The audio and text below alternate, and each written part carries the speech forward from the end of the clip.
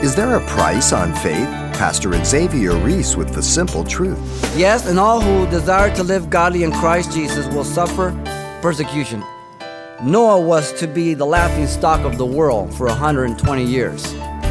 Moses was to suffer at the rejection of his own people constantly. Daniel was to suffer having his life in jeopardy often. Who's he talking to? He's talking to Christians. He's not talking to a non-believer.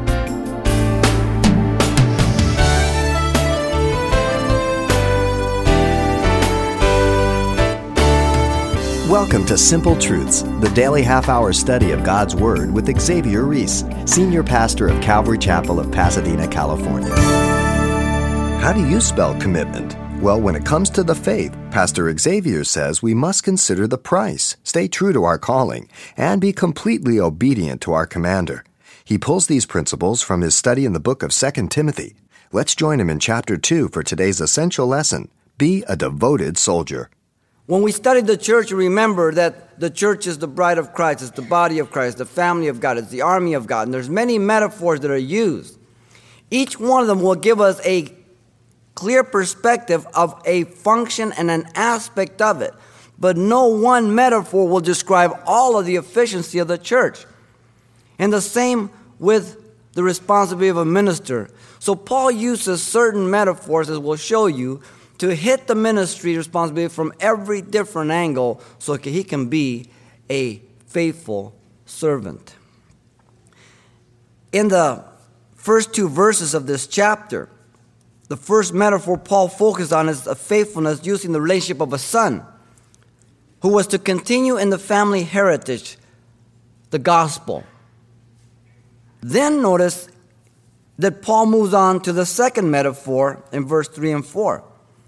That of a soldier, which focuses on devotion, telling us three things about Timothy being a soldier of Jesus Christ. Let me read these verses. You therefore must endure hardship as a good soldier of Jesus Christ. No one engaged in warfare entangles himself with the affairs of this life, that he may please him who enlisted him as a soldier. Here's the three things that he wants Timothy to know. First, in verse 3, Timothy was to commit himself to the cost of being a soldier. The cost. Secondly, beginning in verse 4, Timothy was to count himself to have no distractions. Commit himself to have no distractions as a soldier. And then the latter part of verse 4, Timothy was to commit himself to the will of his commanding officer as a soldier. Three important things for him to understand. Once again, remember that the first division of his last letter here, from chapter 1, verse 3 to chapter 2, verse 13, deals with commitment to perseverance through the gospel. Commitments through perseverance through the gospel. If you are not committed to the gospel, you will not persevere. People sometimes think, well, I'll go to church. Going to church will not will help you persevere if you're just coming to church. You've got to make sure you're coming to church because you love the Lord and because your heart is open and you're going to come to church. And when you leave here, you're going to leave a different person than when you first came. If this is just a religious duty, then you're just a good moral pagan. But you should be coming here and you should be totally changed every time you leave from here. I should be changed every time I get into the Word of God. This is the key. It's a relationship. So it's a commitment to perseverance through the gospel so that we don't deceive ourselves and we don't think it's because we've got experience and we've got ability and we've got talent and we've got it together. No, it's because we're in the gospel. I'm committed to the gospel. Let's begin with the first here. Timothy was to commit himself to the cost of being a soldier. Listen to him. You therefore must endure hardship as a good soldier. Notice, first of all, the person addressed is who? Timothy. This is the letter. It's to him and no one else. The personal pronoun you is emphatic. as it is in verse 1. They're all imperatives. They're not options. When you hear this from the pulpit, this is for you. This is not for the person next to you. This is not for the person that isn't here.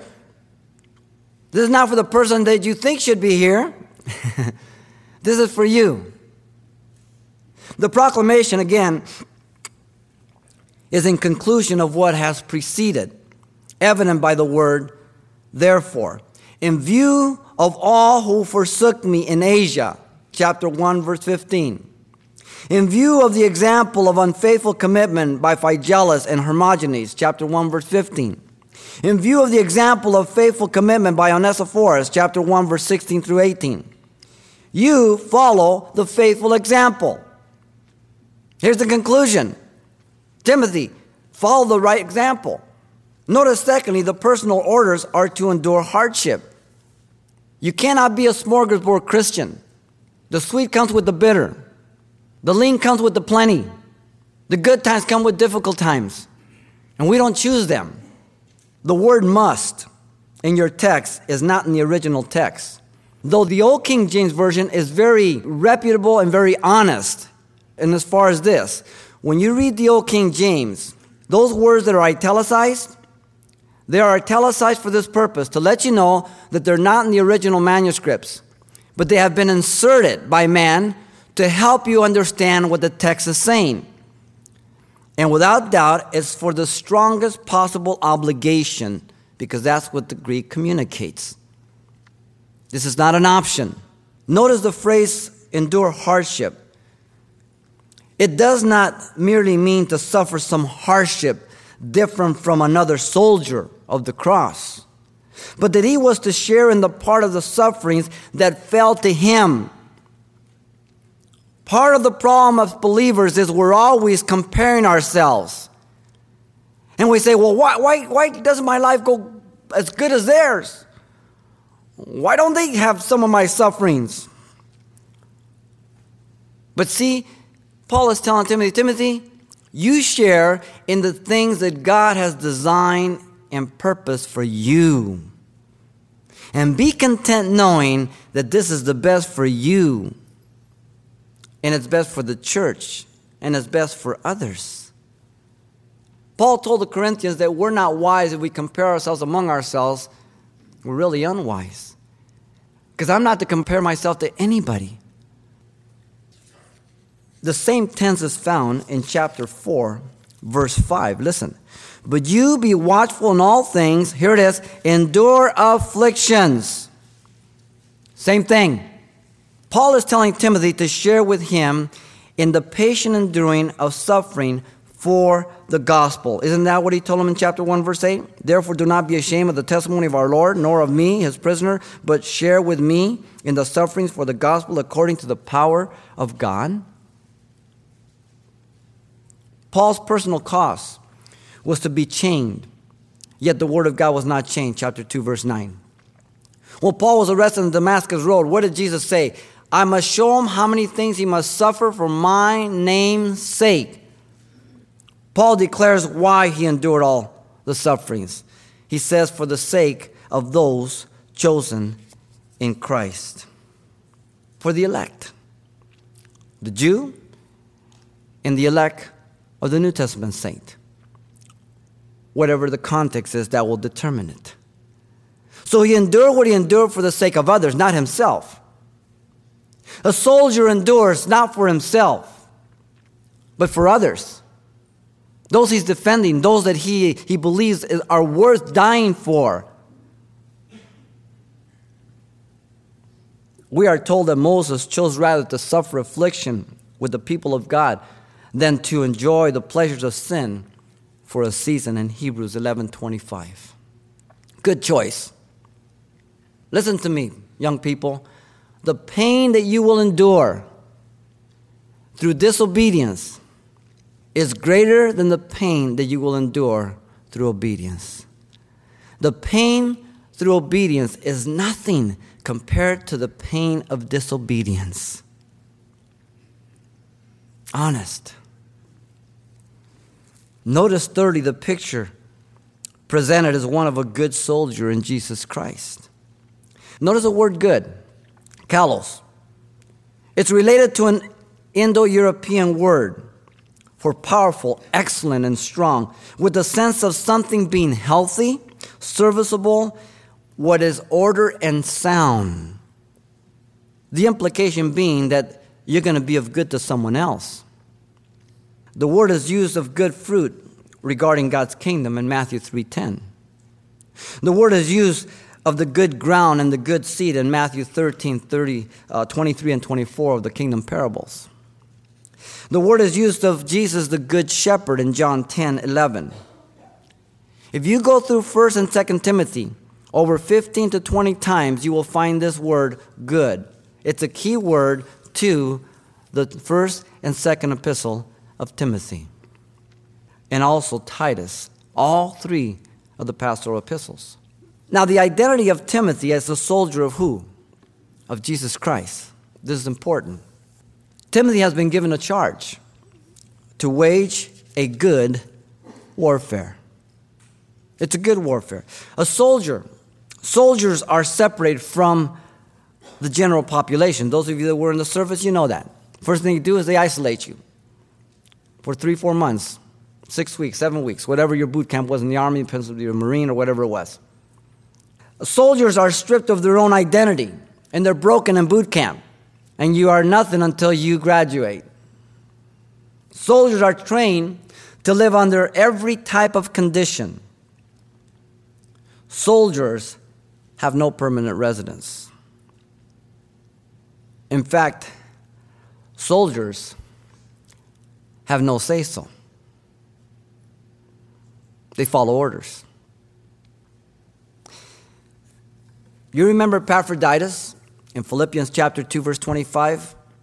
He's an example of a soldier of Jesus Christ because he endured to share with the sufferings of Paul in his first imprisonment that his service almost led to his death. He was not there for himself, but he was there for Paul. A beautiful example of what Paul is saying here. Timothy knew him. Timothy was aware of his service to Paul. Now, each one of us as a believer will suffer hardship as a Christian, but we're not to think these testings and trials as strange, but in fact as sharing in the sufferings of Christ and with Christ, and we are to count it joy. 1 Peter 4:12 through 13. Think it not strange when these fiery testings come upon you. You're partaking of the Lord's suffering with him. And we're to do it with joy. That doesn't mean that we're sadomasochists. It means that we see God working in our lives and he's going to take us through a period of difficulty or whatever it is so that he might chip away upon the flesh, the old man, to renew me, to make me more like him, to train my ear, to make my heart softer, to make me more yielding to him. Each person who is godly will suffer, and each being distinct and different will suffer differently according to God's purpose and according to God's allowance. Can you handle that? Look what he says here in chapter 2, verse 12. He says, if we endure, we shall also reign with him. I like that. But watch, the next one comes with it. If we deny him, he also will deny us. You can't take one and leave the other. Okay? Who's he talking to? He's talking to Christians. He's talking to Timothy. He's not talking to the non-believer. Look at chapter 3, verse 12. Yes, and all who desire to live godly in Christ Jesus will suffer persecution. Oh, bummer. Noah was to be the laughing stock of the world for 120 years. Could you have handled it? Moses was to suffer at the rejection of his own people constantly. Daniel was to suffer having his life in jeopardy often. Everybody's different. Each of us will in fact be an evident token that we are good soldiers of Jesus Christ only as we are strong in the grace of Jesus Christ. For the particular hardship, having proper perspective. Listen to Paul. He gives you the perspective in 2 Corinthians chapter 4, verse 7 through 9. But we have this treasure in the earthen vessel, that the excellence of the power may be of God and not of us. We are hard pressed on every side, yet not crushed. We are perplexed, but not in despair. Persecuted, but not forsaken. Struck down, but not destroyed. I like the J.B. Phillips translation in this last verse. Listen to it. Knocked down, but not knocked out. You ever get in a town with somebody like that in the world? No matter how many times you knock him down, he keeps getting up. You say, what the heck's holding him up? There was an old fighter, Bobby Chacon. He was like that. He'd go in there, he'd get beat, he'd be bloody, but he'd win the fight. And the more bloody he got, the fiercer he got as a boxer. I didn't do too much good for him, but nevertheless, it's a good illustration. Knocked down, but not knocked out. Too many Christians are too soft. Ow, that hurts. You're a soldier of the cross. Timothy was to commit himself to the cause of being a soldier. This is the proclamation.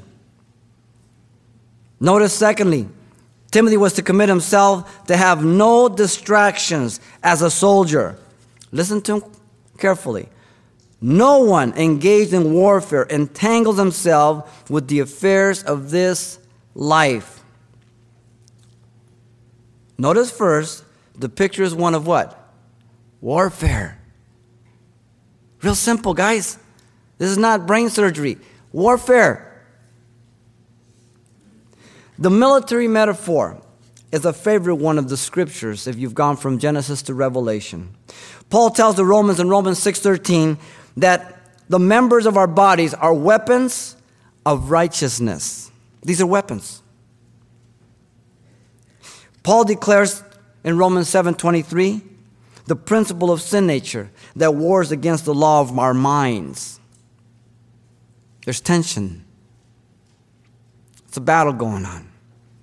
Paul tells the Corinthians, 2 Corinthians 10:4, that the weapons of our warfare are not carnal, but mighty in God for the pulling down of strongholds. I have to bring my thoughts into captivity, putting on the mind of Christ. Paul tells the Ephesians 6:11, that we put on the whole armor of God in order that we might stand against the wiles and the schemes of the devil. Do you know one of the names of the Lord in the Old Testament is the Lord of Wars? Do you know the key phrase in Isaiah, if you remember you were studying with us, the Lord of Hosts? That means the captain of the armies of heaven. He's never lost a battle. Paul reminds the Ephesians that we don't wrestle against flesh and blood, but against principalities, against powers, against rulers of the darkness of this age, against spiritual hosts of wickedness in the heavenly places in Ephesians 6:12.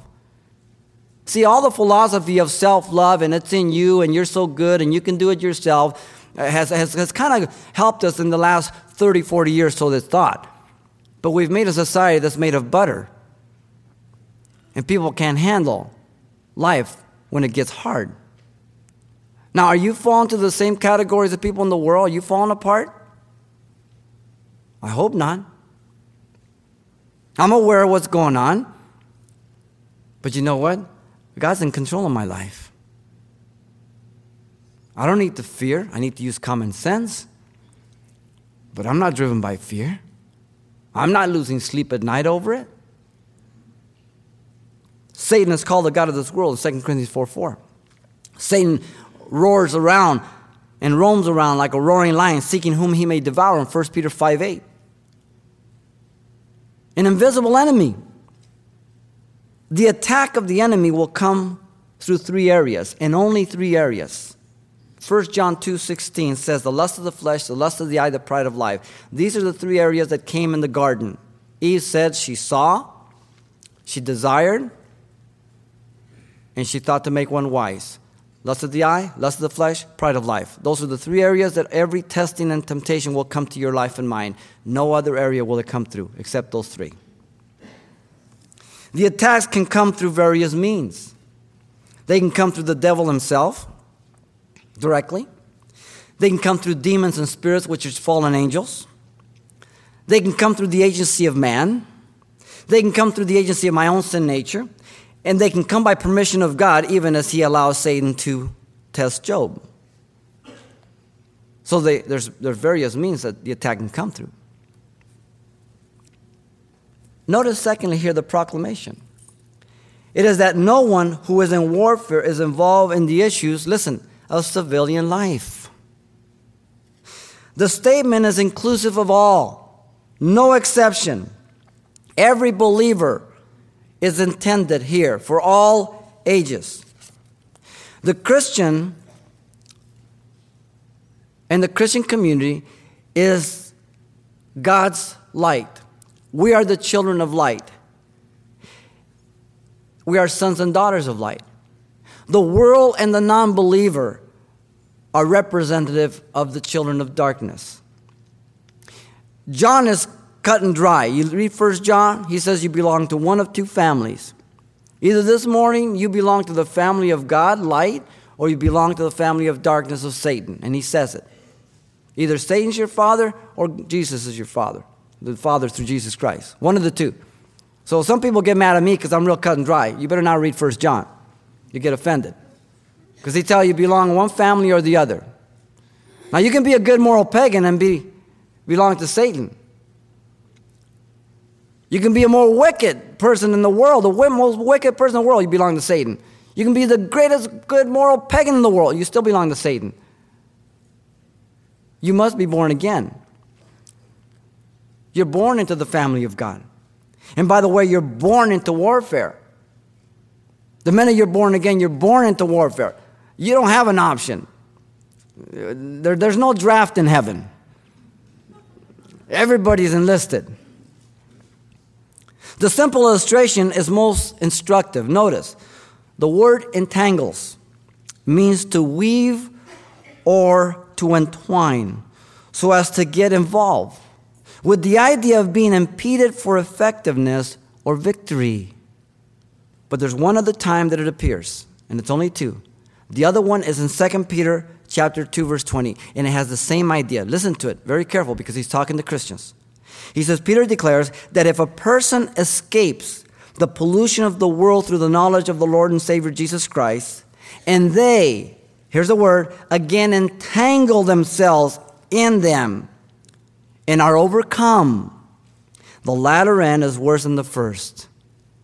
How I have seen many Christians be delivered from drugs, from sexual promiscuity, from whatever it is. And God has done an incredible work in their life. And they begin to mess with certain things all over again, or different things. And they are brought into captivity and destruction. And their latter end is worse than the first. It's a warning to the Christian. You do not warn non-believers, they're dead. You warn people who are alive, the Christian. You evangelize the non-believer. You warn the believer. So when people want to say that this applies to non-believers or people who are never born again, I would caution you to take that liberal stand and deceptive stand. It's a warning to the Christian who can entangle himself again because he still has sin nature. A very strong warning. Pastor Xavier Reese, and a challenge for God's children to walk according to the truth of the Word of God.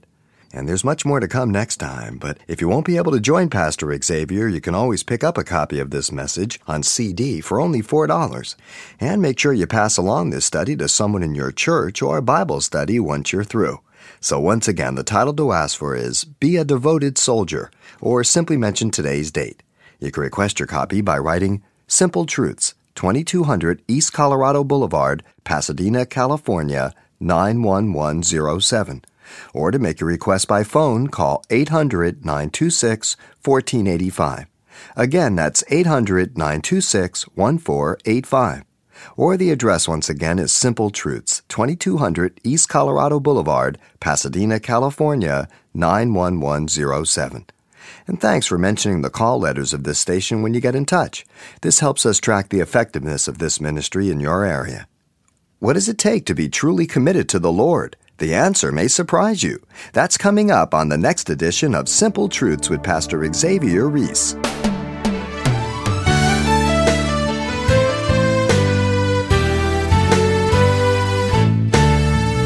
Simple Truths with Pastor Xavier Reese, a daily half-hour broadcast, is a radio ministry of Calvary Chapel of Pasadena, California.